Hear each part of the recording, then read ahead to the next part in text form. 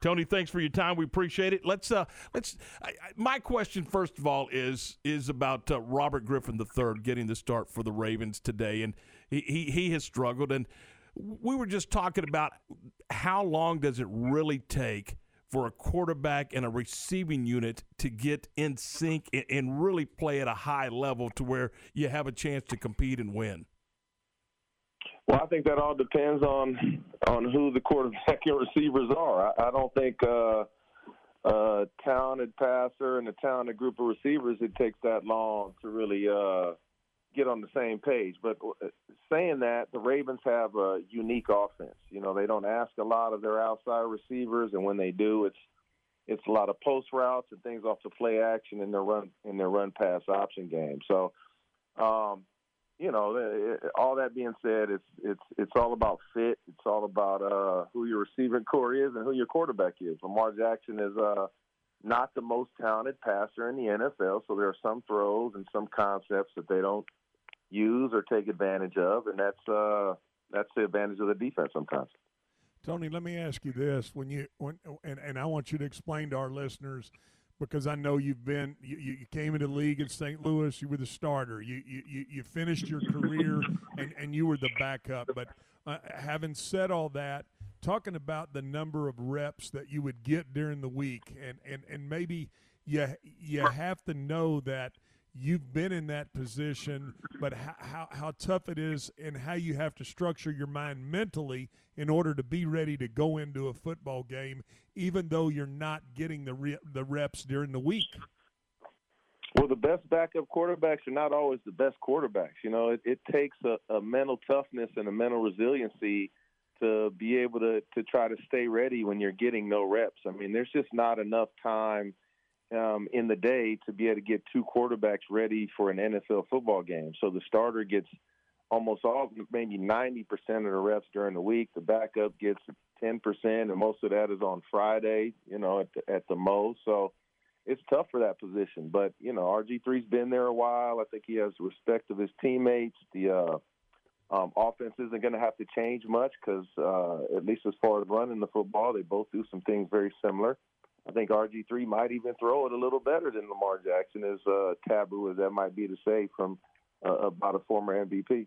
Well, I'm talking to Tony Banks, a former NFL quarterback, former Big Ten analyst, and now he's coaching his son at the Green Hill Academy. We got to have a lot of love for the dads out there who step up and do that. Tony, I want to shift gears a little bit too and talk about the Cowboys. I know you're still living in the Metroplex. That's kind of where you've made your home, but you know, the Cowboys have pressed Ben DiNucci into service for the one game that he went out there, and I was a little surprised yesterday to see Jerry Jones made the observation that he didn't feel like it was any different what Denver had done in having to sign a quarterback off of it wasn't even a quarterback, it was sign a receiver off of the practice squad, press him into service with 1 day's practice. He goes out and goes 1 for 9 through 2 picks for 13 yards.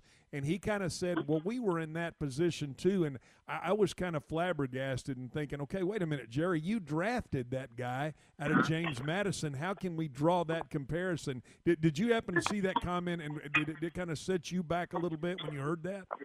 Of course I did. You know what a huge Jerry Jones fan I am, man. So, no, I think maybe what he said and what he meant hopefully wasn't the same thing. He's trying to maybe make the two situations seem similar when obviously they're not. You know, DiNucci has been, you know, in all the Zoom meetings and for whatever training camp and practices that they've had, he's been available, being able to be tutored by Dak before he went down and Dalton before he went down. So I don't think the situation is similar at all.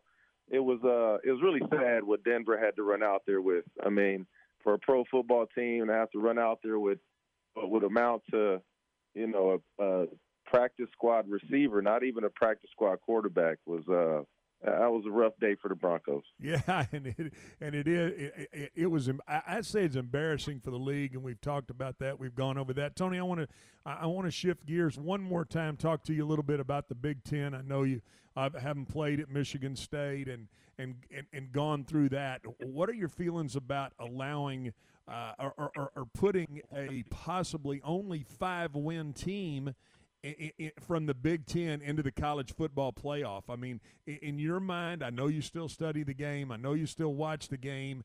Is a 5-win Ohio State team going to be better than, say, a 9 or 10-win Texas A&M team?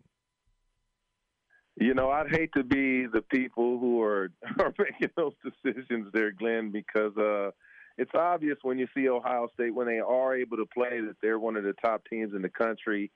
But it's also, we know this game. You know, you're built on what you do week to week in a 5-week season. I mean, if a career was built on a 5-week season, Glenn, I'd be in the Hall of Fame. I had a few 5-game stretches where where I looked serviceable, you know. So I mean, 5 games is not enough to be able to decide, in my opinion, if you're one of the top teams in the country. But you know, fortunately, I'm not one of the people making those decisions.